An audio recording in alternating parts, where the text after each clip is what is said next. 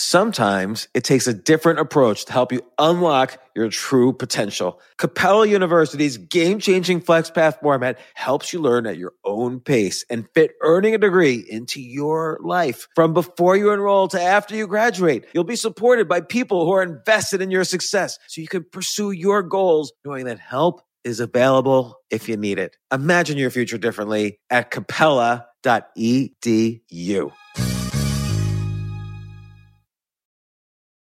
Rack your look for spring at Nordstrom Rack and save up to 60% on brands you love. Rag & Bone, Vince, Marc Jacobs, Adidas, Joe's, and more. Great brands, great prices every day at Nordstrom Rack. Score new dresses, denim, sandals, designer bags, and sunglasses, plus updates for the family and home. Get your spring on for less, up to 60% less today at your Nordstrom Rack store. What will you find? This isn't your average business podcast, and he's not your average host. This is the James Altucher Show. Today on the James Altucher Show. So I'm doing this series based on the techniques in my book, Skip the Line.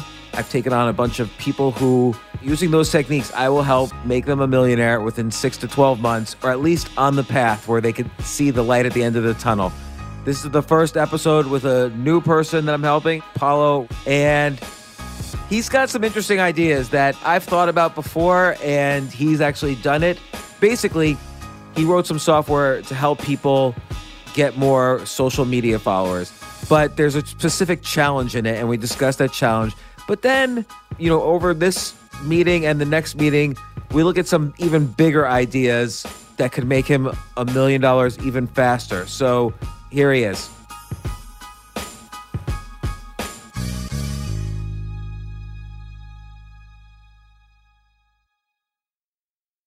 Why don't you explain? We're recording this, so I'm recording for posterity, but perhaps for release. I love how you combined interests to make something that was monetizable. I want to hear more about your process, and I'm going to ask you questions about it. But then I want to figure out how to really monetize what you're doing, and then think about ways of scaling and think about other spokes. I have that spoke and wheel chapter, but maybe tell me a little about yourself first. Yeah, so I'm from Italy. Originally, I'm from like a tiny village in the mountains of northern Italy, like literally 600 people, so tiny place. But so I was born and raised there. I've always been really into kind of school and science. So I did my bachelor's and master's in physics in Italy, and then I moved to the UK and I did my PhD at Oxford. In physics? Yeah, quantum physics. Wow. So, Oxford's like the best school in the world, pretty much. Like, how do you think you got into Oxford? That's an interesting story. Actually, when I was finishing my master's, I really knew I wanted to do a PhD. And so I tried to apply to a bunch of different schools. But when I was talking with some of my professors back in Italy, they were not really recommending a lot that I go to and try to apply to many places. They would just say, apply to one or two, and that's it. But it didn't sound very like the optimal solution to me. So what I did actually, and this was thanks to the advice of one of my relatives, who's at some point he was a professor in a university in the US. He told me, apply to as many as you possibly can. And that's actually what I did. I just applied to a whole bunch of different schools. And one of the ones that I got accepted was Oxford. And, it was a pretty good school to go to. So I said, yeah, that sounds like the right thing to do. But again, it's hard to get into though. Like, what do you think set you apart that you got into Oxford? Oh, well, I'd say I was pretty good at university. Like my master's, I did very well. So what was your master's on? So it was theoretical physics. So I've always studied physics. My bachelor's was in physics. My master's was theoretical physics. And then the PhD was, mainly, well, technically my PhD was in atomic and laser physics. So it was always a combination of theoretical and kind of computational physics. I think Yeah, in general, the idea is that there are so many problems in physics that are so hard to solve, and it's impossible to solve them analytically. Like you cannot just write an equation and solve it, right? The Right, you have to equations, see it in practice. yes. So there are kind of two ways. One is build the experiment, but sometimes you can do it, sometimes you cannot. It could be too expensive. The problem you're trying to solve could be, outside of the capability of current experiments. So what you can do is kind of simulation. So you're trying to simulate the system with a computer. And some things you can do, some things you can't, but it's a kind of big field where kind of I did most of my work, and where I actually started doing a lot of like coding and thinking of doing everything through coding, basically. So when I think of quantum physics, I think of, obviously, it's the physics of things that are so small they can't really be studied in a practical way. Like they're like particles that appear and disappear. According to the Heisenberg uncertainty principle, you can't really even determine their location and their rotation both at the same time because it's almost random. How did you get practical studies in the area of quantum physics? Yeah, I think that although quantum physics is so detached from our common experience, it's still very, very based in practice. All these statements that are made in quantum physics, everything is testable. Unless you go to strange realms of string theory and stuff like that, then that becomes a bit harder to test. But most of, quantum physics, everything is proved. There's experiments for every single statement and prediction that is made. So it's not really that far removed from reality. So let's say I want to prove that a particle, a theorized particle like the graviton exists. Do we know that gravity could be particleized the way, light is both a wave and a photon, and, other forces are both waves and particles? Like, how would I prove that the graviton exists?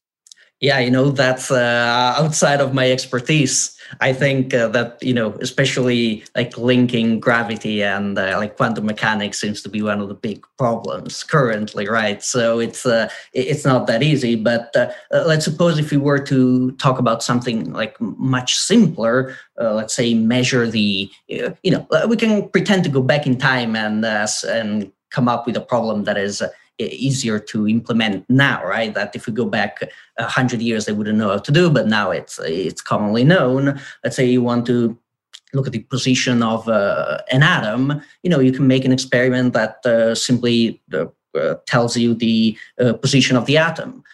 For example, the Heisenberg uncertainty principle. Yeah, that's true. It's if you know the speed, then you don't know the position, but I think a lot of the time, some of these quantum mechanics concepts are described in a way that is almost sensational, whereas you can still measure the position of a particle.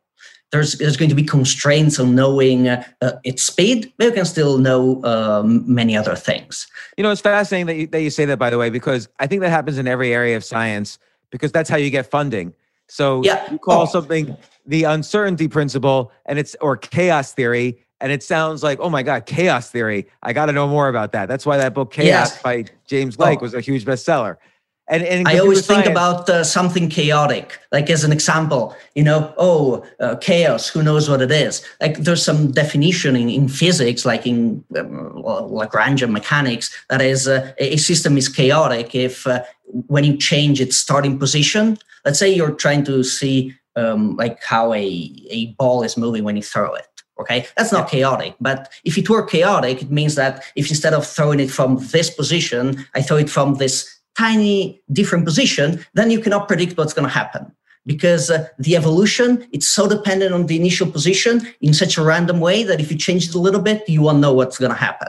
Right. And so putting the name chaos to that as opposed to we've got to find, a form of statistics. There's no statistical probability curve that could match a particular system. Putting in statistical terms would not be interesting. Calling it chaos theory is interesting. Just like in computer science, artificial intelligence is just a small sub branch of statistics, really. It's all statistics. neural networks and pattern matching is all statistically done. But let's call it artificial intelligence, and eventually computers are going to be smarter than us, just like in the movies. Then it gets a lot of funding from the Department of Defense. Or biology, let's call it like cloning instead of editing DNA and RNA, and we're using this one gene, the Cas whatever gene. Now we're calling it cloning. It's more fascinating. It's more likely to get the popular interest. But the reason I ask all this is because it's very interesting. Everyone always says ideas are a dime a dozen, execution is everything. And I like how, I wouldn't say you're disdainful, but it seems like you're down on string theory, which is a fascinating theory, but there's zero way to test any of it. It's just a fascinating mathematical possibility, but there's no way to prove it. And you like practical stuff, even in these esoteric sciences. And the same thing works for entrepreneurship. As you know, you can have, first, you need to be really good at getting ideas, which it sounds like you're good at, but then you need to figure out also good ways to execute, not just execute, but good ways to execute. Like there's a spectrum of execution from bad to good, because you have execution ideas are a subset of ideas.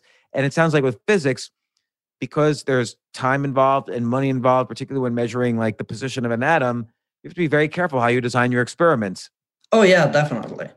I tend to be in everything very practical, right? It's great to philosophize about this theory and that other theory, but then if you cannot test it, if you cannot get something out of it, it's just thinking. And it's great. Thinking is great, right? Nothing wrong with it. But I feel when you have a goal that you want to achieve, and it needs to be achieved in practice. I think there's this great quote: "You cannot plow a field in your head." Yeah. Right. You need to go to the field and do it. And I have a less impressive quote, which I always tell people: you can't think your way to success. Like you can't think your way to finding your passion. Like you can say, oh, I would like to, be a race car driver, for instance, but until I actually do it, I won't really know if I truly like it. Oh, I would like to be an astrophysicist. That's great. Take a class in physics, then tell me if you like it or not. And so on. So you can't think your way to success. Only action is what really, action gets you data in your life. That's why I call it the 10,000 experiment rule. You can't read from a book how to be a great golf player. You have to do experiments. You have to get on the golf course and try things like try a stroke, try this club, try to putt, do experiments. This is a simple example because these experiments have been done for several hundred years. But whenever you're learning a new field, you learn it fastest by doing experiments, which it sounds like that's a part of physics. So you're a natural person for this. Okay, so you obviously have an interest in physics. What did you do after you got your PhD? Why didn't you be a professor? Well, I got a little bit tired of academia, and I thought, kind of like you said, need to find ways to get funding. There's a lot of, let's just say it wasn't something that I wanted to keep doing. But I would think after investing so much time and mental energy into studying physics, it would be hard to just give up on it and do something new. Well, not really, in the sense that, most of the time I spent studying physics, but a lot of the skills are transferable, right? So what I did mostly was theoretical physics, but also computational physics. So I become pretty good at, coding, building models, and all of that can be transferred to other fields fairly easily. So instead of, modeling the position of an atom, you can just model the position of something else in a completely different field. So for me, I didn't have, of course I liked physics. I really liked the kind of concept of, making predictions and predictions that are testable. Right. Yeah. So let's say if you, and sorry to interrupt, but let's say if you were to try to figure out, I'm just going to combine two phrases. Let's say you were to try to figure out the physics of the stock market. What would that mean to you? Oh, well, I think that it's also kind of some sort of a big field, like a combination of physics and that. And also, I happen to be working for a bank now.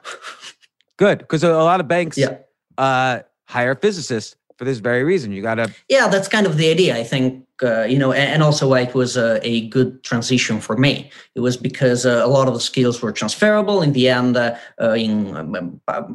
you always want to make a prediction of something, like it could be the price of a stock, it could be who's going to buy this instrument, who's not going to buy it, right? And in the end, it's always a prediction. There's also a bunch of different, literally like physics models that are can be mapped one-to-one to like finance models. Right, because like let's say you're a cosmologist and you're looking at space through a huge like the Hubble telescope or whatever. Mm-hmm. You have to be able to break down the picture of what you see through all the light years of space and pattern match it. Is this normal, or did a second ago something unusual happen 100 million light years away that might have been an interaction with a black hole or a supernova or whatever? You have to be able to identify things with pattern matching. And the same thing in the stock market. It's not quite definable by a normal curve in statistics when you're predicting stock prices, but it's not quite chaotic either. It's a little bit of both. And I imagine you can use physics models to build models of the stock market that most of the time work, sometimes don't. I mean, that would be the goal. Yeah. Yeah. So a lot of quantitative trading seems to be done, like at Renaissance Technologies, which is a big hedge fund. There's a lot of physicists work there. They don't hire any finance people. They only hire PhDs in like math or physics. But so then you got interested in food. Yeah, so the transition was a bit strange for this. No, so I'm Italian, so I meant to like food. And I've always liked food in general and cooking. And then, here's a kind of where a lot of different passions came together. During the last lockdown, I was a bit bored. What am I going to do? And I got a little bit more into cooking. Then I thought I also like photography a lot. So I just like taking photos, and I said, okay, let's put those two together. Okay, food photography. But I mean, who doesn't have an Instagram for food, right? Right. And I think initially, like let's call it 8 years ago, people who are really good at photography and interested in food were able to combine those two interests, and people would buy their photos of food or they would sponsor their Instagram pages. They got a lot of followers because people love good photographs of good food. But now that's probably like a tired area. Yes, totally. There's so many people that want to do that. And actually, what I realized by doing it is that, strangely enough, like the quality of the photos don't matter that much. That's interesting. Yes. What does matter? So what I've seen is this. I feel that, for example, the photos that I was taking were pretty good. Not a professional photographer level, but were good. They were not like taken with a phone. I would put effort into it. The food looked good, but they didn't get any sort of traction.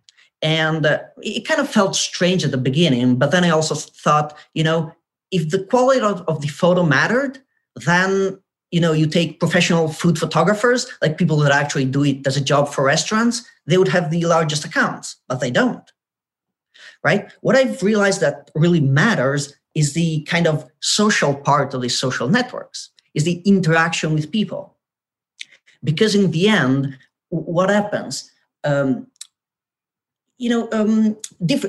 People follow a lot of other different people with food accounts, right? And you really want to interact with them. You want to that when they post a picture, you immediately go to their post and write a comment, right? And like it. And why do you do that? You interact with them with kind of the hope then when you post your own picture, they're going to do it. They're going to comment and like yours. So that's kind of the standard reciprocity. Yeah. No, so right? That's the first principle in Robert Cialdini's book, Influence. Yeah. And I felt that it made a lot of sense, and I saw it really had an effect because also, Instagram has their own algorithm on how they promote different pictures. So, apparently it seems to be very mysterious, but what seems to be working is that, of course, if you get a lot of likes and comments on your post, it's going to get promoted more, and the more people are going to see it. The more people are going to see it, the more likes you're going to get, and your account is going to grow. And particularly if it happens fast. So yes. If people comment quickly, then that rises up on, and same thing with TikTok, that rises up on the Instagram algorithm. So then it gives more of a chance for a lot of people to like it. So there's food, photography, Instagram. What happened next? Yeah, so basically, having kind of realized that the interaction and writing comments was such an important part, I kind of said, okay, let's try doing it for a little bit, right? So I would spend literally, I think I did it for 1 or 2 days because then I was fed up with it. But I spent an hour or two writing comments, right? And you see someone posting a picture of a pizza, and what are you going to write? Oh, this pizza looks so good. I like pepperoni. Who knows? Like someone posts a picture of an ice cream. Oh, I like ice cream. This ice cream looks so good. But you can easily realize that after a little bit it becomes very boring, right? But that's how you get people to see your posts, right? Or see your account, because you post on their picture, they're going to get the notification. They go see the notification. They see, let's say my account 4 times, and they say, oh, why is this person commenting on 4 of my pictures? I'll check him out. So they go to my page. If they like it, maybe they'll follow it. Maybe they won't, but at least they see it, right? So I did that for a little bit, and that's not the thing for me. I'm sure, if someone really enjoys the process, maybe it's the right thing to do. But for me, I would find it very boring. So I kind of thought, is there any way to automate this? Right. And then I kind of, that's where kind of my coding passion came in. And I tried to add this to the, photography, food, and coding. And so I went, my first idea was, okay, can I automate the system 100%? Right? I tried to see if there were any sort of products that, let's say, I could buy that would completely automate this. So basically going through Instagram, going through other people's posts, liking it and commenting only when it's related to food. Okay. But I couldn't really find anything. So there's a bunch of smaller products or like Chrome extensions, but they do something. It's maybe they would just like pictures, right? But if you just like pictures at random, it's not very effective. And second, there's a big problem, which is Instagram doesn't like automation, right? Because of course, rightfully so. Otherwise, you could have bots spamming everything, right? So however, it's some sort of arms race between people trying to figure out a way to build a bot that would work and Instagram trying to, crack down on it. So what I managed to do was to build some sort of kind of bot that I can even use right now. And what it does is that it goes through as many pictures of food as I tell him to. Okay, so basically I can give it, let's say, 50 hashtags that have to do with food, right? It could be, I don't know, pizza, Italian food, food in London, right? And it would sort of go through as if you were searching the hashtag on the Instagram app. It would get all the posts and then go through each one, like it, look at the picture, figure out what type of food is there, and write a comment that is related to the food. So you would figure out what food is in the picture by pattern matching, like by some sort of computer vision techniques? The easier way to do it is just by looking at the kind of caption and the hashtags that are used. Usually that's information enough to be able to tell what food it is. And then that writes, the bot writes a good comment. Because another kind of important part to it is writing an original comment. Mm-hmm. Because if you imagine someone commenting on your pictures, but it's always like a single emoji or beautiful or something like this, it really comes off as, very low effort, that they wrote the comment just because they had to, but they didn't really care. So what I've actually done was preparing a large database of a lot of comments so that, for example, for any food, who knows, a T-bone steak, I would have 30 different comments that could say, oh, I like this type of steak on Saturdays. And something very specific. You came up with the comments, right? Yeah, that was a big part of developing all of this. I wonder if you take all the hashtags and would generate comments on the fly. So let's say someone had a T-bone steak in Chicago, and and those are the hashtags: T-bone steak, Chicago. and you looked it up on Google. Let me see if it just comes up. I mean, it's hard to know which things are just advertising a steak and which are, like here's one. One of the first things that comes up is the T-bone has always been a favorite steak lovers, not only for having a size that will satisfy any appetite, but also having two different cuts all in one steak. And let me see where it brings in Chicago. I guess it's just the company is Chicago Barbecue Guys. So I don't know. I was just trying to think of a way to automate on the fly. Very original. Here's one. I can't believe. Oh, that's a fake steak. Here's one from the Chicago Tribune. How to cook steak. Yeah, I guess it's hard to generate, automate on the fly using Google. So on the fly, it's a bit of a problem. I actually thought about it and did something that would do that. So the two ways I've been, let's say, generating these comments is on the one hand, I've taken literally scraped Instagram comments. So for example, I would search for pictures with a T-bone steak and see what comments people would write on it, right? So if they write a comment under a T-bone steak, it's going to be something T-bone steak related. Then I would actually filter for a comment that mentions T-bone steak. So I'm 100% sure it has to do with T-bone steak, and then just use that. So that would work all the time.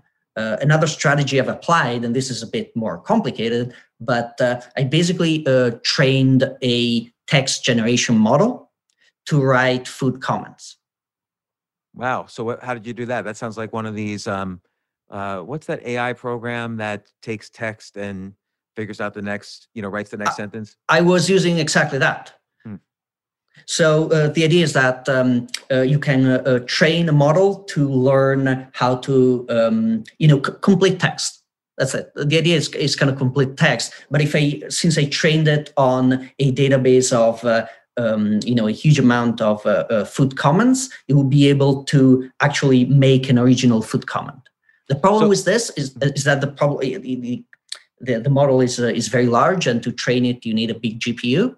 And it's hard to do it in real time, at least with the resources I'm currently using. But can you do it so that let's say anytime you see, I don't know, is there a way you can have it always running in the background with every new set of hashtags you see on Instagram? So like, oh, now we just saw T-bone steak Chicago for the first time. We'll make a comment from our original database, which is not as automated, but then now we'll have it figure out 1,000 more comments using, this generator, and then you just keep that in a database. Yes, this would be possible. Yeah. So like, what's an example of the second thing where you use the text generator to come up with a comment? What do you mean? Like, have you used the AI version the text generator to come up with comments? Oh yeah. So like, what's an example? Yeah. So for example, this is some very simple comments, but the input of the model was just saying calamari. Mm-hmm. Okay, and then a few of example is I'm loving these calamaris with some emoji, or I'm a little obsessed with calamari. This is like calamari heaven. I like that and one. Stuff like that, right? So they're let's say somewhat simple, yet they're almost indistinguishable from something that would be completely original. Can you send me an Instagram link where it was used? I don't think I can do that. So you know why? Simply because when this runs at the background, I don't know where it writes the comments. It just writes it to. So because I'm curious, does the engagement with your comment increase because there's slightly more than beautiful or just an emoji? Yes, that's what I've totally noticed. Because people take them as original comments, right? You see these comments and they're good enough that someone that reads them think, oh, the person who's written this has taken 10 seconds of their time to think about it and not just write a heart emoji.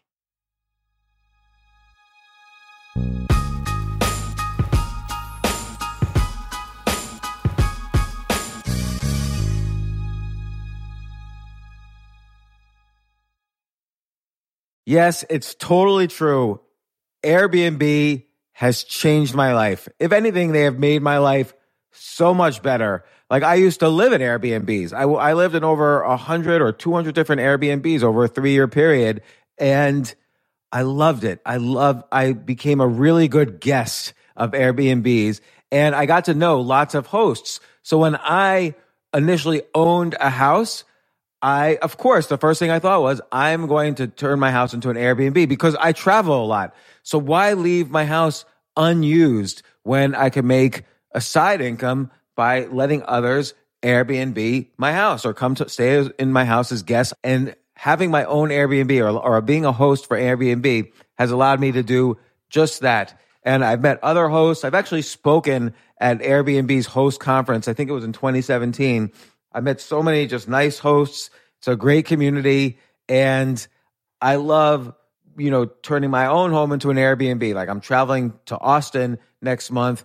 My home's going to be an Airbnb while I'm away, and I'll stay in an Airbnb. I'd rather stay in like a 3-story house Airbnb than in one tiny hotel room in the middle of Austin during South by Southwest. So listen, while you're away, your home could be an Airbnb. Many people host on Airbnb, but there are people who are just letting their house sit empty, who've never thought about it or didn't realize their space could be an Airbnb. Hosting can easily fit into your lifestyle and is a great way to earn some extra money. So if you have a home, but you're not always at home, then you have an Airbnb. Your home might be worth more than you think. Find out how much at airbnb.com/host.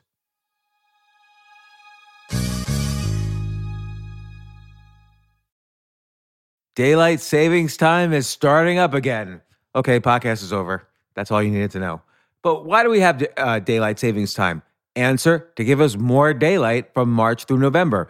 By setting your clocks forward, it may feel like there are more hours in the day when we initially start daylight savings. But if you're hiring, it doesn't necessarily help you find qualified candidates for your roles any sooner. There's only one way to do that: ZipRecruiter. And right now you can try it for free at ZipRecruiter.com/James. ZipRecruiter works around the clock to find qualified candidates for you. Once you post your job on ZipRecruiter, they send it to 100+ job sites so you reach more of the right people. This is such a brilliant idea for a business, and ZipRecruiter did it. So ZipRecruiter's smart technology also quickly scans thousands of resumes to identify people whose skills and experience match your job. I've used ZipRecruiter particularly as a potential employee, and I still to this day get messages every day. James Altucher, would you like to apply to be VP of Entertainment at NBC or whatever? So there's just nonstop emails. Like, I got 5 or 6 emails today because a year ago I signed up for ZipRecruiter. So spring forward with a new hiring partner, ZipRecruiter, and find top talent sooner. See why 4 out of 5 employers who post on ZipRecruiter get a quality candidate within the first day. Just go to this exclusive web address to try ZipRecruiter for free. ZipRecruiter.com/James. Once again, that's ZipRecruiter.com/James. ZipRecruiter, the smartest way to hire.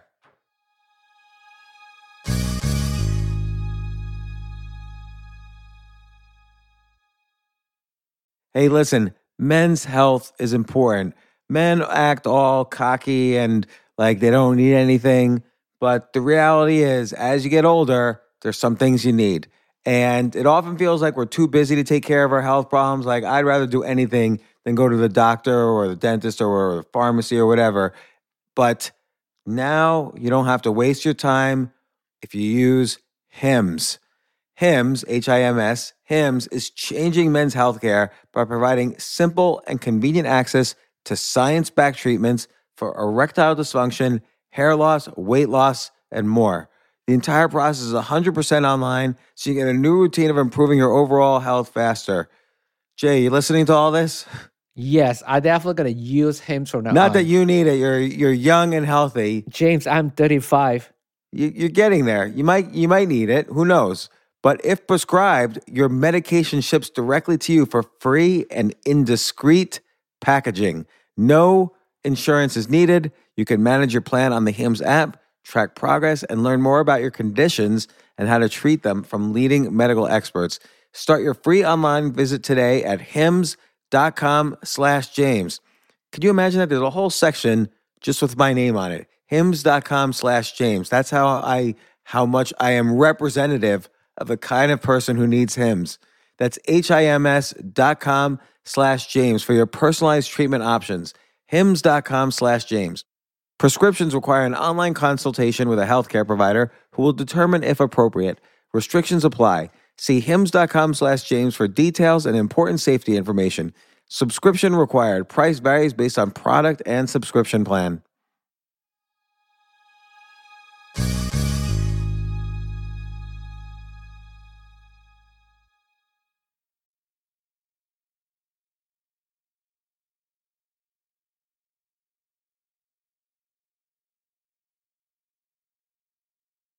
Why weren't the best food photographs getting the most engagement? That was a disconnect that you wanted to basically experiment with.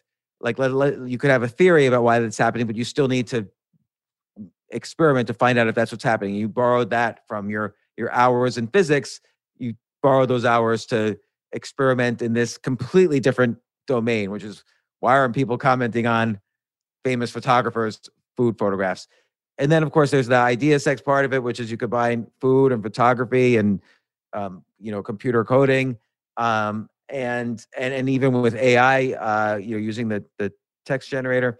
I also like the fact that you sort of realize, again, it's better to be the only than the best. So how can you be unique? Well, one way to be unique is to engage the social network a lot more than other photographers. And again, you're able to experiment and manually and see that was true and then automate. I always think people should do manually what they can before wasting time automating, because you just need to know if it works before you put in the hundreds of hours to automate something, and you need to know what the nuances are and so on. So you did that, your experiments were successful, and then you executed. And then what's the results? Yeah, so, from a, let's say, product kind of point of view, what I realized was that, there was a very clear reason why there's no already bot that you can buy that would automate this. Is because I feel it almost cannot exist. It's because Instagram is so against this idea of bots. My code would work, let's say, automatically for a month, and then it would stop working. And my account would get blocked. Really? Yeah. Oh, let me tell you, the numbers of times I've been blocked is insane. Because, I wonder if they're blocking it because they feel the comments are automated, or if you're doing like 1,000 a second, they might realize. I think no, it's thought through, because I could see that at my peak level would be being able to maybe like 500 pictures in a day and comment on maybe 300 to 400. Okay. And even this is done at kind of randomized time intervals. The comments are all different because I have this huge database, but still, I think there are small things that can be done that Instagram can do to realize it, right? So for example, I'm running everything from my laptop, right? Actually, it's not only is it run from a laptop, it's run from a Firefox browser. That's because that's how I managed to automate things. But, who's going to use a Firefox browser to use on their laptop to use Instagram? Everyone does it on their iPhone, right? So I think there are telltale signs that they can get. Are there ways to spoof IP addresses and browsers? And not that we're trying to do something unethical, but it's an interesting experiment. Are there ways to? Oh, yeah. You can do that. You can spoof pretend to be a different browser. You can pretend to come from a different IP address. You can use proxies. But it seems like it's really a big kind of, trying a new trick until you get caught, right? And then when you get caught, you have to come up with a new trick. And of course, there's part of it is the fun of it. But what I've realized is that this would be a very hard product to support. Because imagine I was able to, let's say, sell someone this program that does all the commenting for themselves. But then, in a week, Instagram changes their algorithm or their systems to catch bots, and it no longer works. I don't know for sure I can fix it, maybe I can, maybe it's going to take a week, right? What are you going to do with the client in that week of time that it doesn't work when you're meant to provide a service? And then you never really know to what extent Instagram can go to kind of, block bots, for example, or block any sort of automation. So I kind of felt, it's a good tool. It's a tool that I currently use myself, but it needs so much tinkering on my part that it seems something hard to turn into a good product for a customer. That's why I kind of took this idea and repackaged it in something that I think can be turned into a product. Tell me.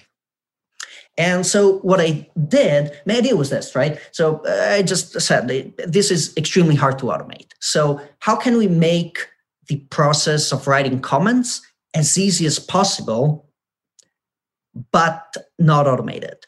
So what I've started to work on is basically a keyboard, an iOS keyboard app. But what this keyboard would do is that it has loaded already all of the database of comments for each food.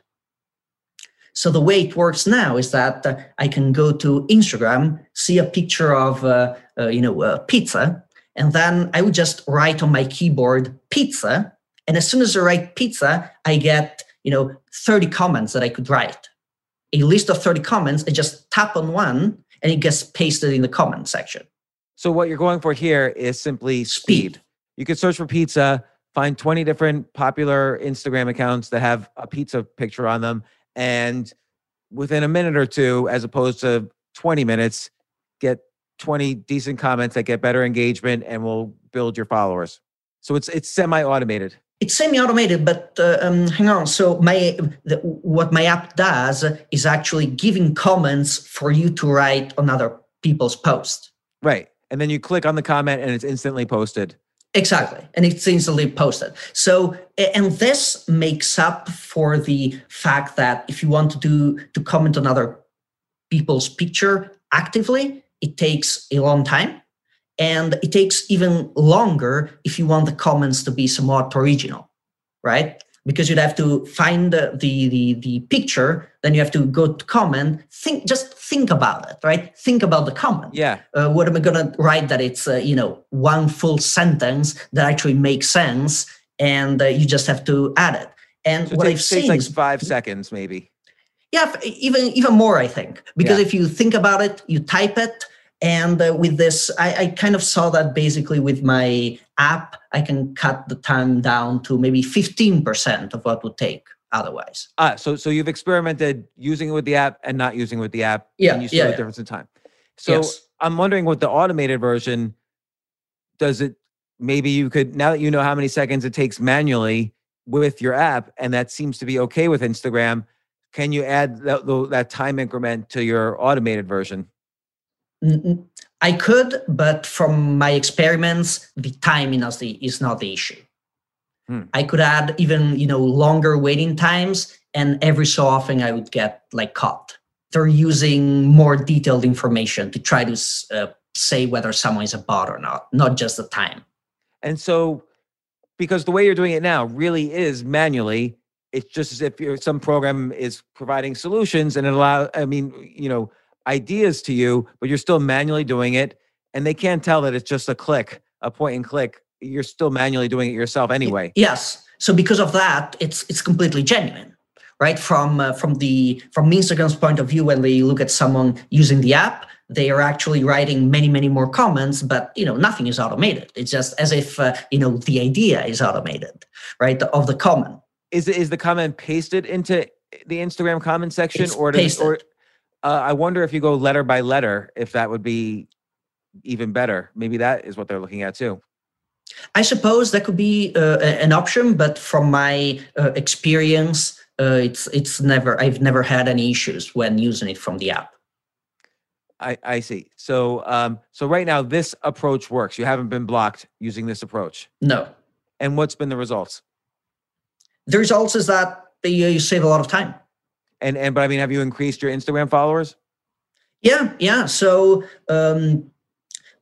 it clearly helped out a lot. the engagement goes up significantly. Even if, because of course, a lot of it depends on how much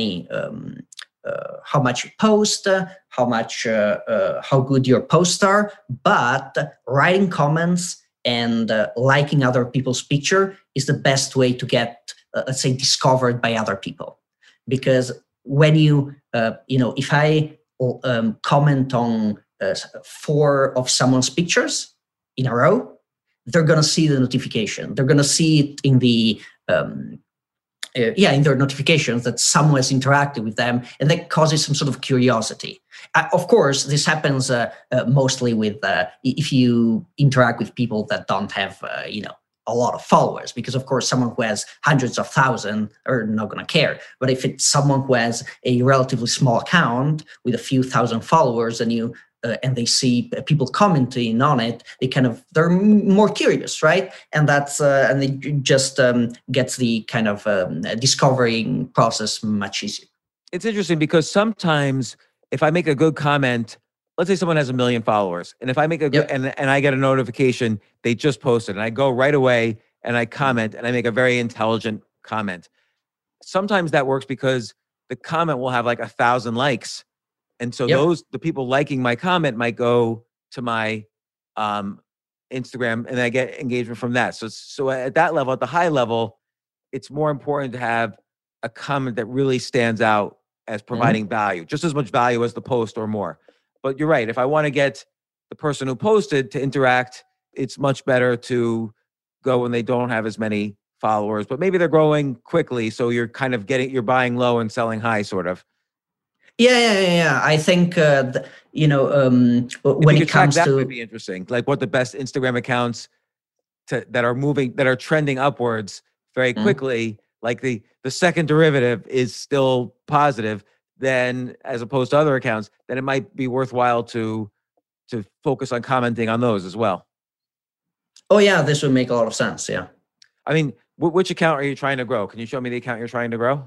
Oh yeah, sure.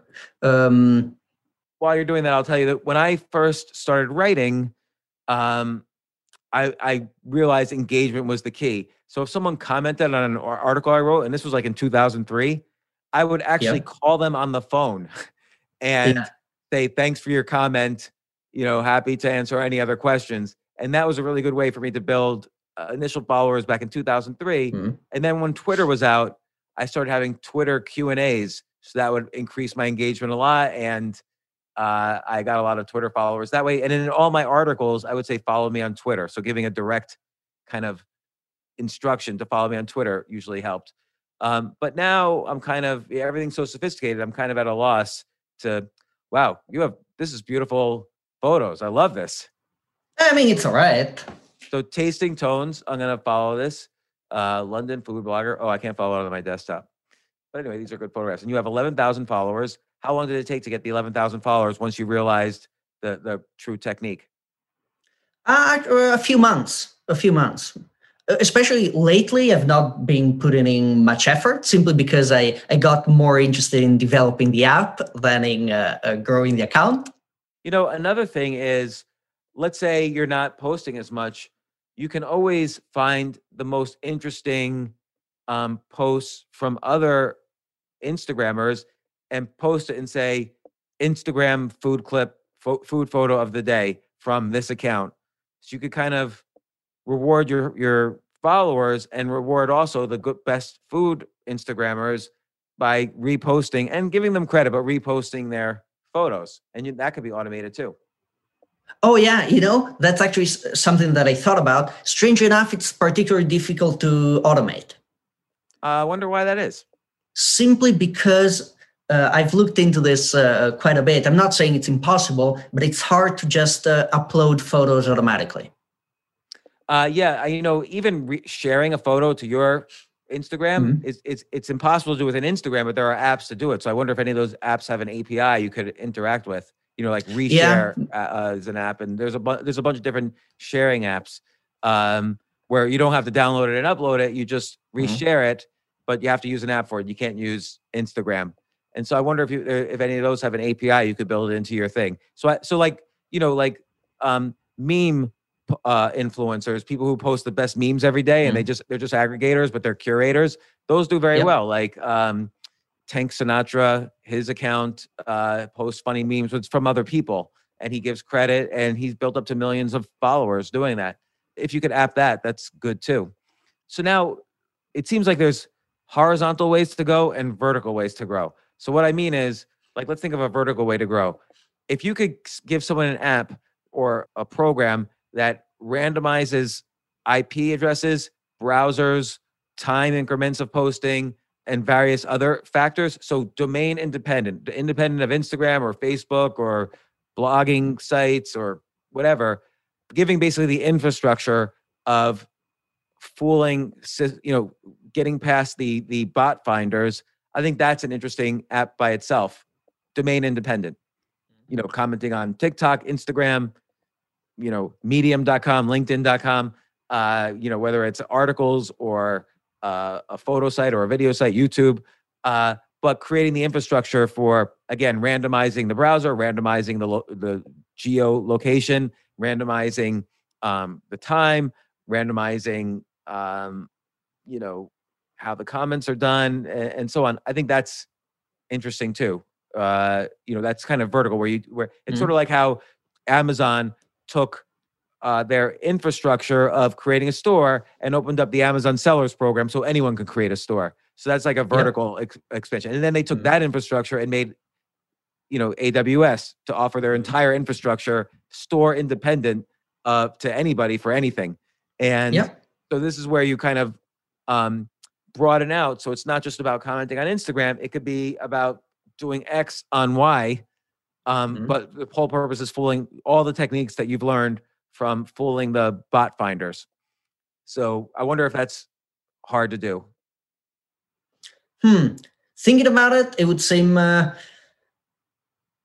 bit complicated, mainly because you want it to be kind of platform independent, right?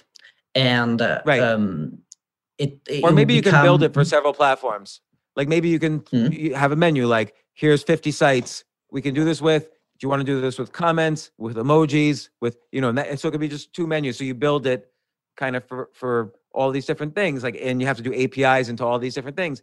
But the main infrastructure doesn't really change that much. It's just you're constantly adding new sites and new functionality. But the basic structure of spoofing all these different heuristics of how to find a bot is accomplished. Yeah. Okay, that makes sense. Yeah. So that could be interesting, but that's interesting only to programmers. It's not like a huge marketplace. We're interesting for people building bots because all the bots are probably getting caught all the time. And so as to your experience, and you're very smart, so I would trust your experience over some random. I get emails all the time from spam mails. Hey, we'll increase your account by 10,000 followers, with our bot, thing. But then I'm sure they die real quickly because they don't have your experience and so on. And then the other way, of course, is horizontally. So you do it for food, but you could do it for fashion. You could do it for self-help. You could do it for finance. You could do it for jokes. So that's an easier one to do. And filling out the comments and the other stuff, you could kind of outsource to, using Fiverr to, Indian or Malaysia or whatever, where it's much cheaper for somebody. Hey, here's the fashion category. Look at 1,000 sites, kind of give me comments for each type of fashion related tag. And so you get the comments and fill up the database using, outsourcing it for less than $100. And now you could extend, horizontally to different categories. So this is actually kind of what I had in mind of the direction to go, because it would seem, like you said, much simpler. And also much easier to kind of, like I said, I could outsource part of it, and it would also clearly increase the amount of people that could be interested in it. Right. And meanwhile, I still think there must be ways, like if you're doing it manually, how come software can't mimic exactly what you're doing manually? Like there's some that's true. That's true. But if you've it's done tried manually, there must be a way. Yeah, but you've tried and you know what you're doing manually. And so there must be some missing link that you're not able to do with the browser. And that's why I think, well, you're cutting and pasting. So I thought maybe it would be not cutting and pasting, but letter by letter. But there must be, you could, while you're doing either the vertically or the horizontally, there must be some way to keep playing with and experimenting with something that, for a much longer time beats the bot finders. And, but there's another thing too. You mentioned, and also coming up with the automated, I'm very interested in the automating the comments almost in real time using kind of the AI text generator. What AI do you use? What program do you use? Oh, there's this model called GPT-2. Oh yeah, and GPT-2. GPT-3. So that's the thing. GPT-3 is apparently is supposed to be much better, but I don't have access to it. So I need to use the previous version. When I was looking at GPT-2, I couldn't get access to it. Is there an API into GPT-2 now? Yeah, that can be easily used. Yeah. So I have another idea that's sort of related. Here's my dream, and it's different completely than what you're doing, but you would have the skill set to do it. Again, it overlaps with various of your interests. I want to have a podcast with myself. So I want to load in. Let's say I've done 800 podcasts. Jay would know. Jay's on here. Jay would know. Maybe I've done 900 by now or 1,000. But what if I load in all 900 of my podcasts and maybe my books as well? And now, and I crunch that all through. I want to have a podcast where I'm interviewing the AI version of myself. And I actually believe this is somewhat possible. And I have done something similar in spirit. Okay. And so what I did is that I took one of my favorite books. I don't know if you've read it. It's called Shantaram. Yeah, I've read that. It's a great book. I basically trained the model, okay, to learn to write as if it was from the book. Okay. Yeah. And then I would give it some sort of prompt and would fill it out. To me, it was indistinguishable. If I was told that that passage was from the book, I would have not been able to tell. Let's say I wanted to have a podcast with the main character of Shantaram, about his experiences in India and so on. Would I be able to, and it's based on the author's life, Gregory Roberts, would I be able to do that interview? Or let's say Einstein had written an autobiography. I forget whether he has or not. Would I be able to take all his letters and autobiography and stuff and load that in and interview him, like interview historical characters? Yeah, I think that is possible. I think I read of people working on this specific problem using GPT-3. I bet you could even be done with GPT-2, because I was thinking of it with GPT-2 when I saw some examples.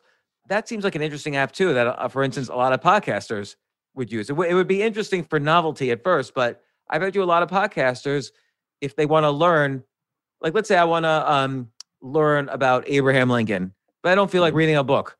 Okay, James Altucher he's loaded in all of Abraham Lincoln's books, and I like the way James Altucher interviews people, so I'm going to listen to James Altucher's podcast with Abraham Lincoln, the AI version of Abraham Lincoln.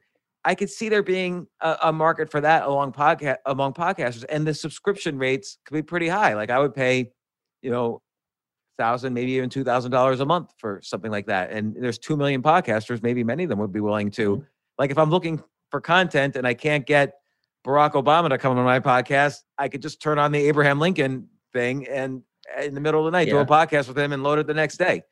So I'm basically curating who I'm interested in, and I'm able to interview based on their own words and language and ideas. And then people could judge for themselves. Maybe it's even an interesting thing. Judge from 0 to 10 whether this felt like an interview with Abraham Lincoln. I don't know. I'm just kind of thinking out loud, but I'm just trying to think of other spokes for this, for your skills and the technology that you're interested in working on. So that's one potential spoke. Another one, and these are more GPT-2 or 3 related, which is like writing speeches or whatever, or writing books. Like maybe I can load in all my podcasts and have it generate a book that I need to edit, the 1,001 things I learned from my podcast. And so it could figure out how to learn what I've learned. So maybe I've commented, that sounds fascinating, whenever I've learned something. So it could take out of, because I can't even remember. I would love that for myself. I can't even remember. I've learned so many things. I mean, I've interviewed so many incredible people. I wish I could remember everything I've learned from them. So it'd even be useful for me, let alone it could be publishable as a book. And then, like I said, I think it'd be interesting to identify the up and coming, let's say food influencers on Instagram before they're up and coming. So you kind of see how they're accelerating versus other accounts, which they probably don't even know. And then not only make a curator, make your account part curation, like, oh, food photo of the day or food photo of the week. So this increases your number of posts, but it also alerts them that you've awarded them the food poster of the food photo of the week.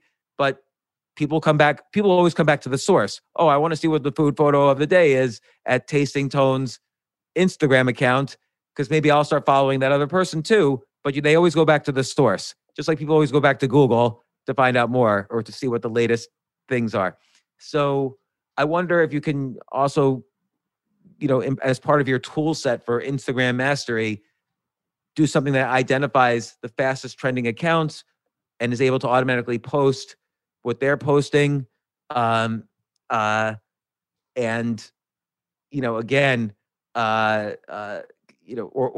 even make a comment. Hey, you were selected as the food photo of the day on the Tasting Tone site.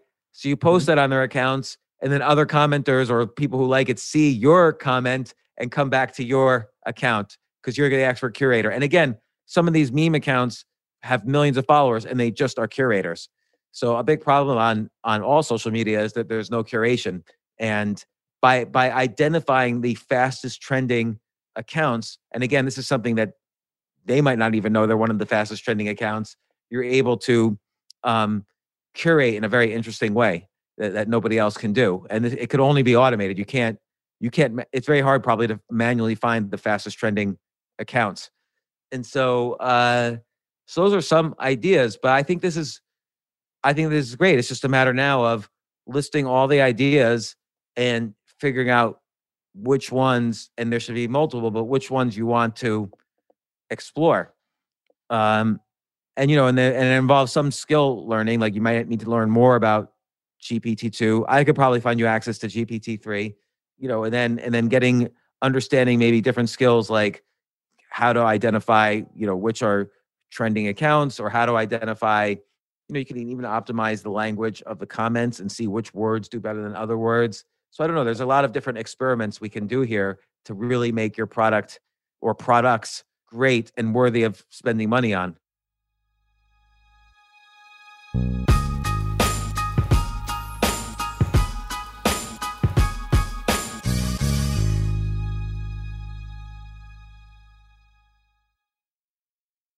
Looking for a rewarding, life-changing opportunity that enhances the lives of children in your community? Well, with almost 50 years of experience, Huntington Learning Center is the nation's leading K-12 tutoring and test prep franchise, dedicated to shaping brighter futures for both students and franchisees. Huntington is the top revenue-producing supplemental education franchise in the U.S., and their proven system is the key to success for you and your students. The Huntington Advantage includes low startup cost turnkey systems, dedicated support teams, national and local marketing support, and multiple revenue streams to help you build a life-enriching and profitable business. No education experience needed. In today's environment, the need for tutoring has never been greater. When you become part of Huntington Learning Center, you're filling an urgent need in the growing $5 billion supplemental education industry. To learn more, visit huntingtonfranchise.com. Make a meaningful difference, pursue your dreams of business ownership, and be a positive force in your community. Don't wait. Visit huntingtonfranchise.com today.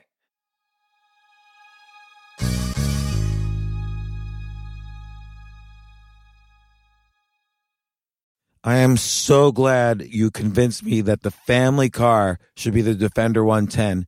It is so beautiful inside. It's so comfortable, and it just feels indestructible. Yes, it really is. I've been waiting a long time for the new model to come out. The Defender 110, I'm telling you, it's my favorite car of all times. It's my third one. I have stories of going off-road. The guy managed the group. He was like, what are you doing in this beautiful car? I'm like, I'm going off-road. He's like, are you sure? Because you can use one of ours. And then they look like Mad Max cars. I'm like, no, we're going to do this. And he was shocked. Wow. Well, it's great because the Defender has been reimagined for 21st century adventure, and its unparalleled off-road ability, as well as its robust interior, are invaluable whether you're headed towards uncharted territory or just a weekend of exploration. The Defender 110 tackles challenging surroundings with absolute confidence. The SUV conveys strength outside and in, featuring peerless technology like an intuitive driver display and an award-winning infotainment system. That's my favorite part, to keep you connected no matter where the journey takes you. Adventure is unique to everyone, and so is the Defender. Choose from the 2-door Defender 90, the 4-door Defender 110, or the larger Defender 130 with the ability to seat up to 8 passengers. You'll find uncompromising performance in all three. So pack up and go even further with the Defender 110. Learn more at LandRoverUSA.com/Defender. Planning an international trip and want to learn the language of your destination? Then check out the language learning program Rosetta Stone on desktop or as an app. Rosetta Stone is designed to immerse you in the language you're learning. Plus, the True Accent feature even gives you feedback on your pronunciation. Don't put off learning that language. There's no better time than right now to get started. For a very limited time, listeners can get Rosetta Stone's lifetime membership for 50% off. That's 50% off unlimited access to 25 language courses for the rest of your life. Redeem your 50% off at rosettastone.com today. So what do you want to do? Because I'm happy to work with you on any of this stuff. I think what you have is like the core of something great, and your ideas are great. And I think, I don't like the manually as much, even though it saves 15% of time. And even though, by the way, this is an approach that I've looked into myself manually, and it works. I definitely increase my Instagram followers if I actively manually comment on popular Instagrammers. So I've done it on popular Instagrammers, but I then think out like a real complicated and interesting response to their accounts. And I don't do it anymore. But the few weeks where I experimented with this, I gained like 1,000 followers. And I like the idea of automating it and also finding even more interesting accounts that are more likely to be successful for the growth of your account. And I also like the idea of curation. And I also like the idea of expanding it out horizontally, if not vertically. And I like the idea of somehow using this for podcasts as well. But there might be other domains. Yeah. So actually for that, I could even try, I mean, this is just for fun, but try to train one of these models on like one of your books and have it fill out something. To see if you can see if it, I think from my experience using like Shantaram, for example, like the writing was amazing. Yeah. Right. And this was even a subpar model. Was not even a very good model, like because it was like a smaller version of this GPT-2. Whereas my understanding now is that GPT-3 would be like orders of magnitude better in generalization, how good it would be. But I could do it just for fun. Actually, what I did, I have another Instagram account that was just my personal Instagram account, and for a while I was just posting my pictures just for fun, and I tried adding captions written in the style of Shantaram. And what happened? I only got comments of people saying, "Oh, you write so beautifully." I said, "Yeah, I didn't write anything." That is really interesting. So you can test which books work better than others. That's fascinating. Yeah, so I tried with a bunch of different books. So I trained it on some Jane Austen stuff. But then just for fun, I started, because the way these models works is that you need to give it some prompt and then it's going to fill out. Okay. But the prompt was something, I went to the store and bought a burger. And I suppose Jane Austen didn't know what a burger was back then. Yeah. And so the completion was a bit weird, simply because, it's like she was time traveling. Right. It's an older style too of writing, so people may not relate to it as much. Whereas Shantaram is still like a very modern and it was great. I could maybe I can find an example and send it to you. Yeah, send it to me. And then also be interesting to compare Shantaram with what if you load in the Bible, which has been focus grouped as the best-selling book for the past 2,000 years. We know that people relate to it, billions of people. I wonder if that would work better or worse than Shantaram. So it'd be interesting to kind of compare 100 different books and see which one was the best for getting engagement, statistically significantly above the rest. Sure. That's another direction to go. So it's almost like the next step is, you know how I do like the 10 ideas a day. It seems like every day for a week, come up with 10 ideas of how you could use maybe, just different ideas. Maybe one day is different GPT ideas for captions. Maybe another day is different, and all these are experiments, but different ways. How would you do curation using the technology you've already built? How would you expand horizontally? What are the different ways you could expand horizontally? See, these are all different like idea lists. Or what other things haven't you tried for fooling the bot finders? Because I think that's interesting software all of its own. But I think all of these things could lead to monetizable pieces of software. And again, the purpose is not necessarily fooling the bot finders, but also being able to, like you say, the best photos don't get engagement. The goal really is to get good photos to have engagement and beat the algorithm, which sort of chooses who to follow. The best should be the ones to follow. And that's what you're trying to get out there. So not considering yet whether it's a good idea or a bad idea, because let's say I wanted to load in all 800 of my podcasts and all of my books. That's an idea. It might be a bad idea because it might take a year for the GPT-3 to learn it, but that's an idea. Or expanding vertically so that you are bot finding, or you're bot proof. Like, you've learned to spoof everything. You figured it out. Like, what are the 10 things you haven't tried? So that might be a bad idea. Maybe there's not a big enough market, or maybe it's not that interesting, but it's still an idea.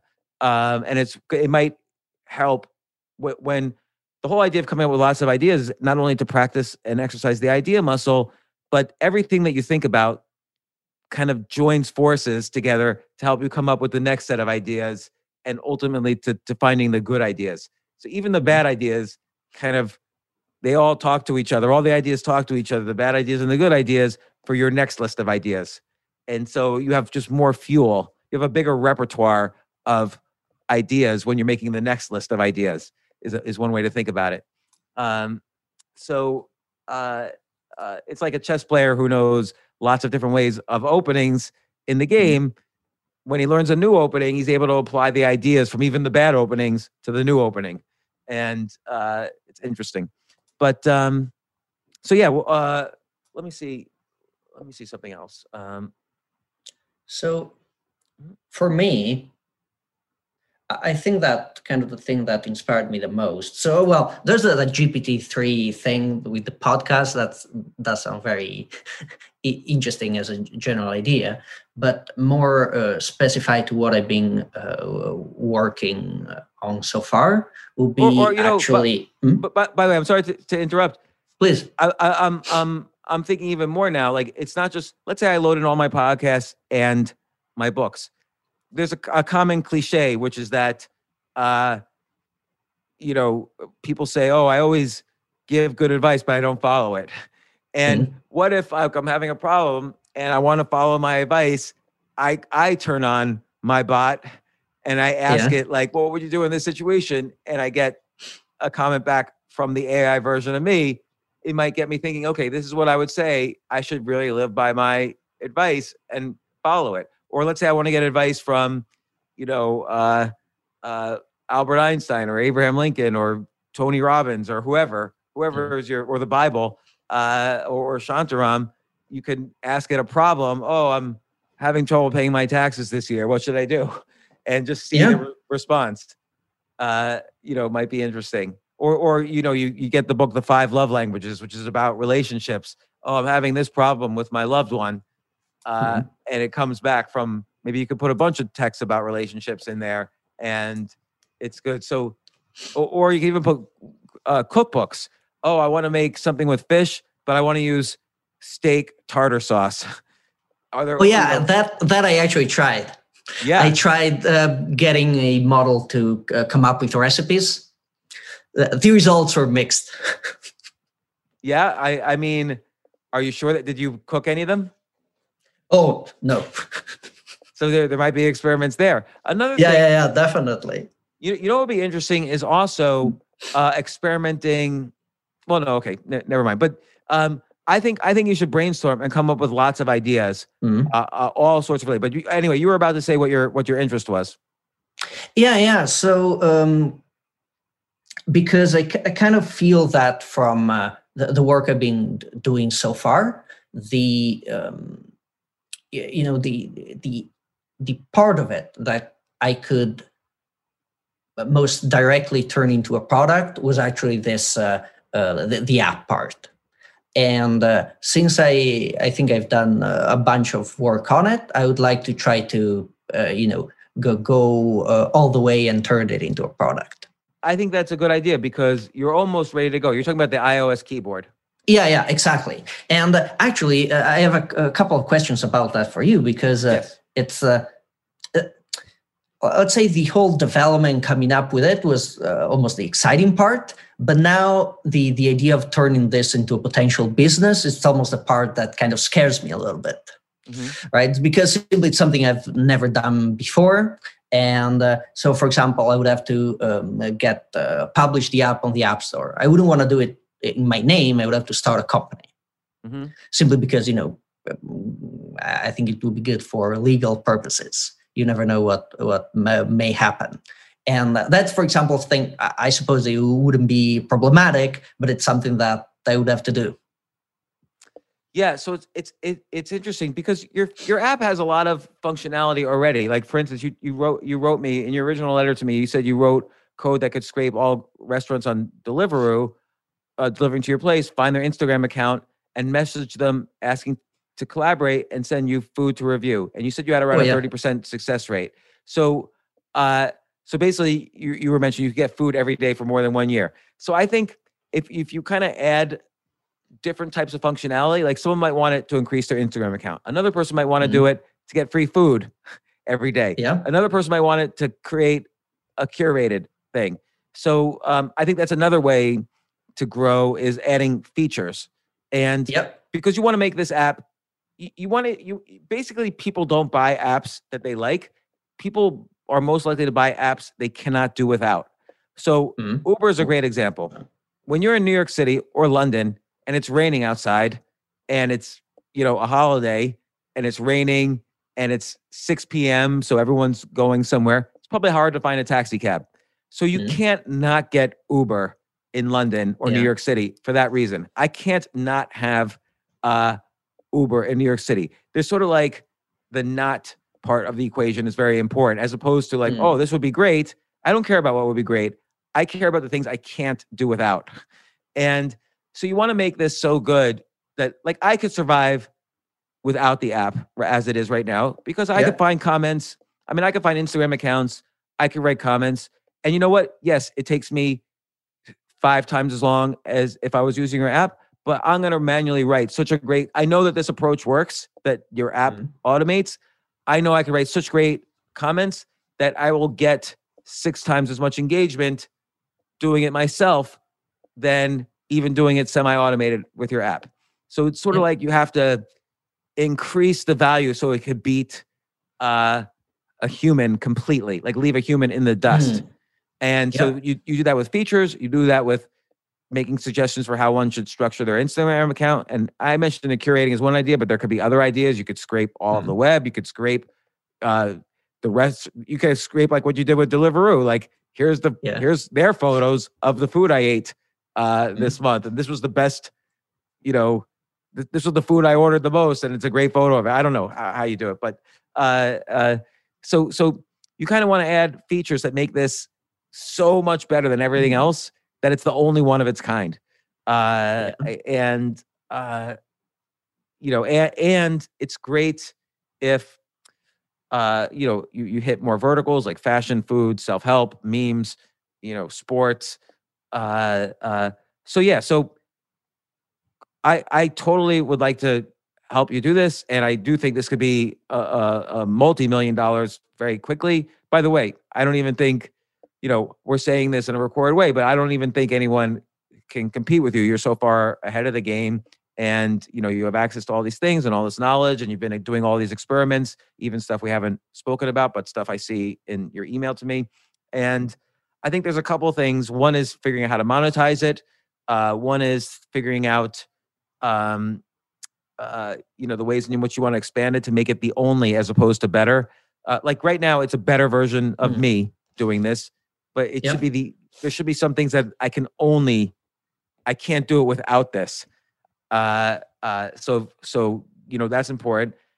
And turning it into a business, that's something where maybe you feel your skill set is not there, but that is something I could totally help with. I could see a million different ways to market this, monetize this, and create different spokes around it that will be very interesting and even get you press and newsworthiness and so on. But I think the first step is figuring out what the complete product is. And I would just if you want to continue doing this, let's brainstorm. Let's talk next week, and like a week from today, perhaps, and maybe just come up with idea lists each day of features that you would add to and I encourage at least half of the ideas or 2/3 of the ideas or 90% of the ideas to be bad ideas. It's just having ideas is the important part. And then we can narrow in on what the final product is. Yeah, that sounds good. Do you feel it would be better to have something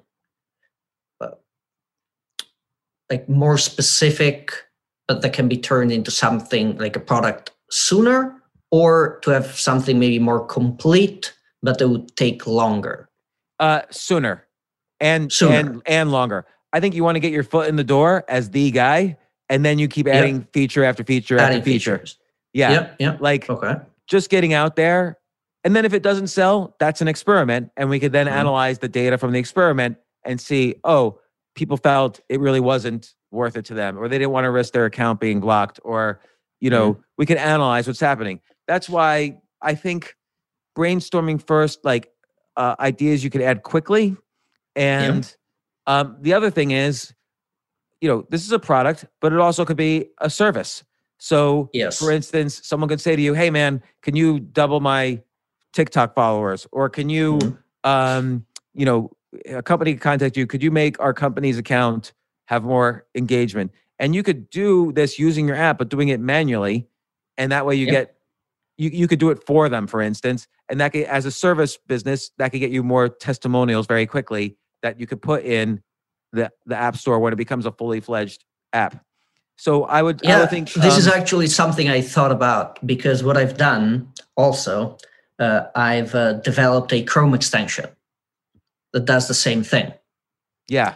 Right. So, and the difference is that, if you're writing it yourself on the phone, you can only write so much. But if my thinking was, okay, if I were to offer this as a service, I could get, let's say, restaurants that want to, get more discovered by more people, right? So how can they do it? Just write in the comments. But instead, I wouldn't want to do it myself, of course. But what if I could hire someone, like you said, in India, Malaysia, or whatever, to just do the typing for me, and I can give them the Chrome extension. So it's going to be very easy to do it from Chrome. This is going to be much, much quicker. Right. And then I would add to that, I don't know if it's in the extension, but I would add to that the spoofing geolocation, because they probably look for IP addresses in India to see. Oh, yeah. What are the bots? But I'm trying to think. So definitely taking what you have and just making that as a business, that's acceptable. But I wouldn't something doesn't feel exactly, this is not a hole in one, because it's not like I can't do it myself yet. Yes, so that is true. One thing I would suggest is, maybe this could be one of the idea lists. Who are some people I can approach right now and do this for them, even for free, just so you can get testimonials? Maybe a local restaurant, maybe me, maybe someone else, like just even people like go down your Facebook list, see who's in business. If someone's got a laundromat and that you could do it for laundromat related, it could be a laundromat influencer. You could say, hey, let me just take over your Instagram account. I've got this product. I'm going to do it on your account for a month. You see if you like it, and you do it for free. And so I would think of some people you could approach and just do it, because you'll get much more experience at doing it for other people than for yourself, because there's more at stake. Yeah, and I also have because of this food account, I do know people with relatively even larger accounts than me that I could easily go and talk about it. Yeah, and then I would just start brainstorming on other features, and we discussed a bunch of them here. And Jay will send you the transcript of this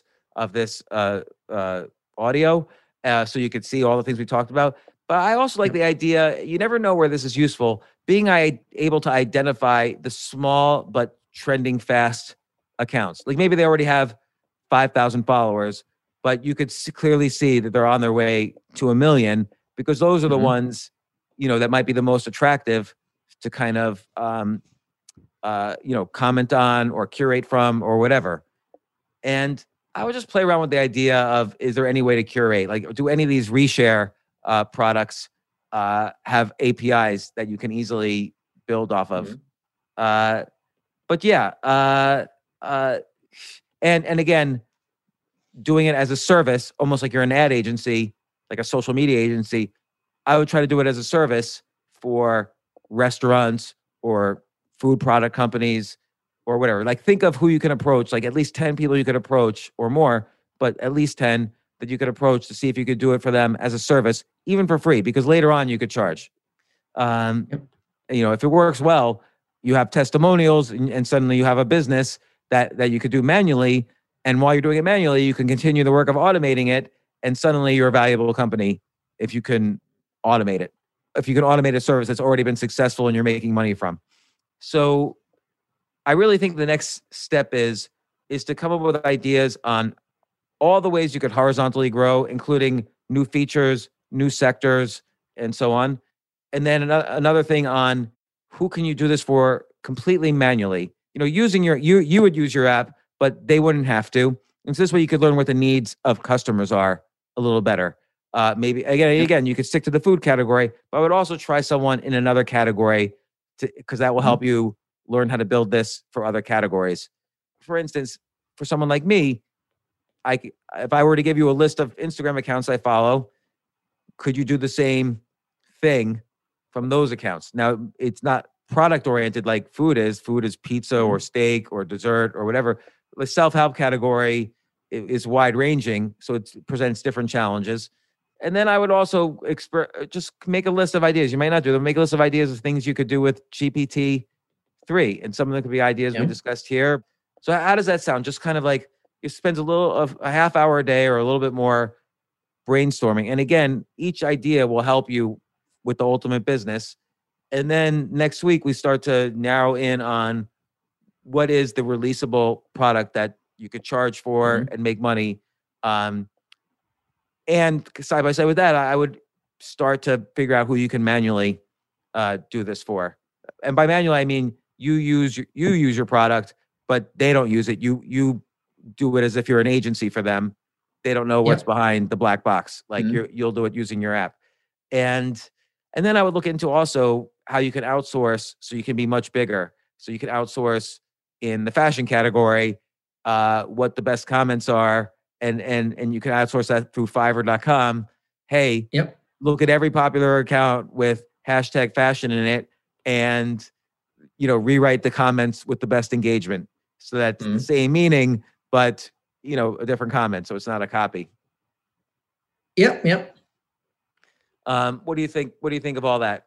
And I want to make sure I'm adding value. Like if you think I'm not adding value and you simply want to figure out how to take your current app and sell it, I get it. But I don't think right now, I always like products where I would buy it. And even though I like the service you're providing with this, I don't feel like I need to, I feel like there's more risk than benefit in automating it, in buying it right now, for the reasons we discussed. And so I'm trying to make this so that it's just lock tight the proof that people actually need, that they can't do without this. Yep. No, I totally understand. That makes sense. You brought up a lot of topics that I never thought about. Of course, I'm sure, I started looking at it from the lens of food. So I kind of, one of the interesting things was that this comes from similar to what we were talking at the very beginning. I only realized the need for this app when I tried to run a good Instagram account myself. Yes.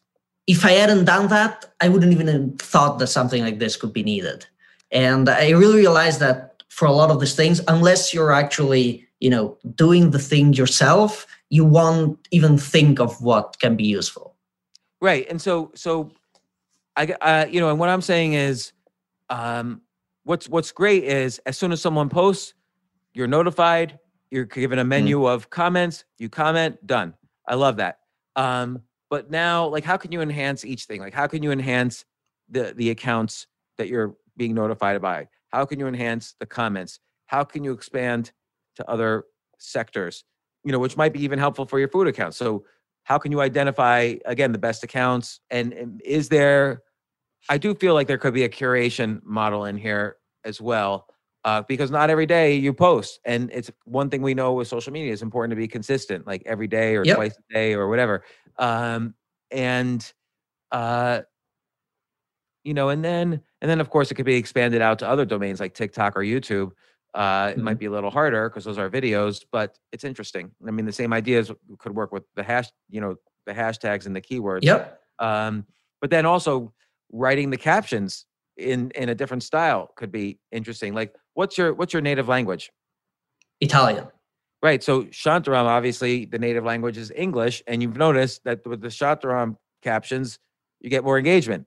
So yep. It might be interesting to kind of test other texts to see, and not only will you build the skill of getting familiar with, how these models work with the text generation, but you become an expert in which texts and why are the best for generating captions or comments, or, who knows how they can be used.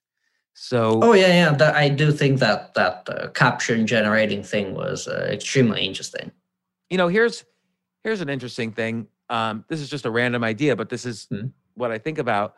What if you took a book like Shantaram, and Shantaram's like what, 500 pages, 1,000 pages, a huge book. Yeah, it's huge.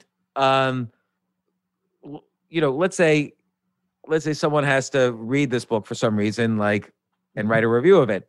Or actually, let's say a student has to read this, but they don't want to. They don't want to read 1,000 pages. So could a text generator that's, specifically programmed write a 40-page summary of each chapter, the important themes, the important dialogue, what happens in that chapter? So a student who's essentially cheating, but a lot of students, when I was a kid, we used to have something called Cliff's Notes, which was like a 30-page summary of Jane Austen's books. And I'd read that for the test instead of reading the Jane Austen book. But what you can do is you can do this for 1,000 books or every book that comes out, and you could automatically self-publish these study guides to Amazon. You could have thousands of books published. It doesn't cost any money, and you could you could have thousands of books generating streams of income, some stream of income every month, and that's an interesting application of some of this. And again, I actually think that would be feasible. Like the idea of text summarization is a big topic. Yeah, and let me see if I can get access to GPT-3. If you could send me a link where you're accessing GPT-2, I could start looking into it. And I'd love to play with the Chrome extension of this. And then I'd love to figure out also how, or maybe pitch me how you could help me with my, let's call it Instagram account, in a way that's as non-bot as possible, but using your ideas and your software. And I think what I learned here is, again, how you used IdeaSex and important to be the only rather than the better, and how you combine, I've thought about apps like this. Probably everyone's thought about apps like this, but you've actually done it. And now we have to think of the different spokes and how to make this into something that's monetizable. And so that's why I'm saying make idea lists every day. Even if you feel you've already got the best idea, just generate more ideas. And then also very important, see if there's anyone, whether it's me or the CEO of a restaurant or that you deliver from, or that you order delivery from, or whatever. Do this manually for a couple of people. And again, what I mean by manually is you'll use your app, but they won't. You'll just help them with their account. Yeah, I mean, that could be done. My only concern for that at the moment would be this. What if I do it for, let's say, a restaurant, and let's say I comment too much and I get them blocked? Right. So, okay. Yeah, then that's a there very would be important some concern. sort of concern, right, that I would have, because if I knew, let's say a restaurant, maybe it took them a long time to get to a certain point. They see that's something valuable, right? They don't want to lose their kind of, their account when you're doing it on their behalf. That's why I would do it in your semi-automated way, which hasn't been blocked yet. And I would even do it a little bit more manually. Like you see a comment, you paste it in, and then add to it a little, like your own, like, and so be a little slower.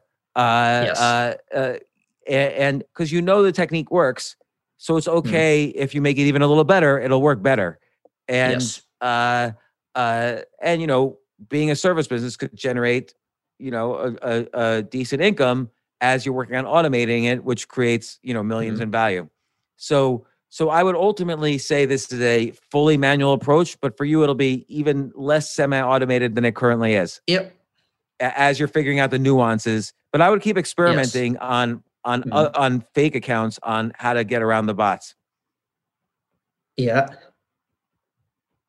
That's it's a bit of a more challenging part, but it's always nice to try. Or maybe to you can take them. a restaurant. Maybe you can take a restaurant that really hasn't focused on their Instagram account. They only have like 10 followers, say, or they don't even have an Instagram account. Like start with one of those. Sure. And then I think you should also let's experiment with an account outside the food industry. But not that you're going to do that instantly because you have to build up the data. But just start thinking about that because this will be most useful when you're for many verticals. Yes, to me, kind of that would have been the next thing in line.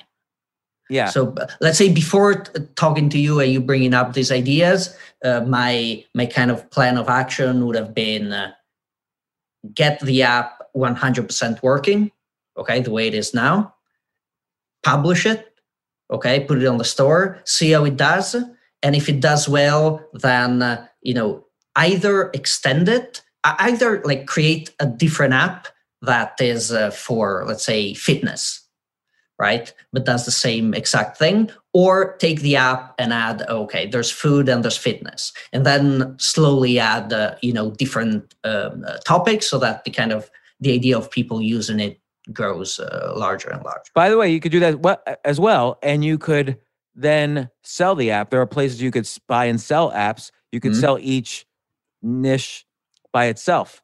Okay. I think the first thing is just getting, let's just call it one product for now. Let's just get, there's various ways to improve it, which is extending the, horizontally, get more verticals, adding more features, perhaps like, I keep saying curation, but maybe that's good. Maybe that's not. It's just an idea. Improving the quality of the comments, like every aspect you could probably improve. So that's, and then seeing what part of the infrastructure might be a reliable app, or maybe even an open source thing where you can get other people to contribute to making it, to avoiding the bot finders.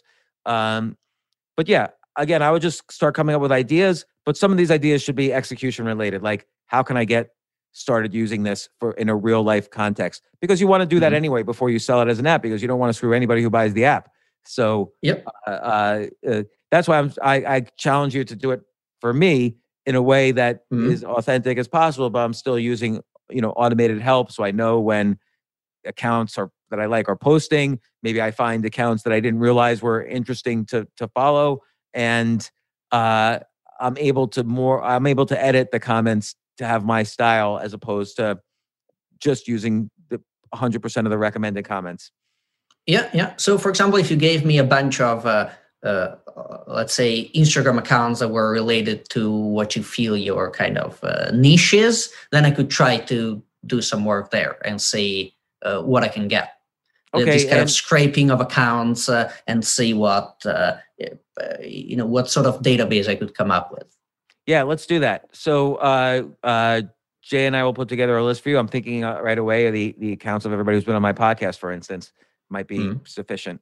All right, yeah, and then let's schedule for perhaps a week from today would be good. All right, and if you have any questions along the way, or you want to show me anything along the way, like, feel free to email me and Jay, and we'll stay in touch. Okay, yeah. Okay, thanks a lot, Paolo. And by the way, this was interesting. We're recording this because I want to release this as a podcast because I think you exemplify the ideal beginning entrepreneur. People could learn a lot from this, and trust me, no one's going to compete with what you're doing. Like this, if they were going to compete, they already would have done it because this idea has been in the air, but just nobody does it.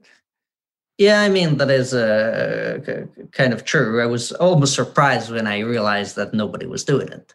I mean, I've even thought about this, and my son is a programmer. I spoke to him about it. He thought it was interesting, but just nobody has done this. And maybe there's a good reason because it's the bot finders and things like that. But I think this is a good idea, particularly if you enhance the text generation, and if you could even get more close on the bot finding stuff, and then just in general, if you see what customers want, like when you actually, I also like the idea of getting free food every day.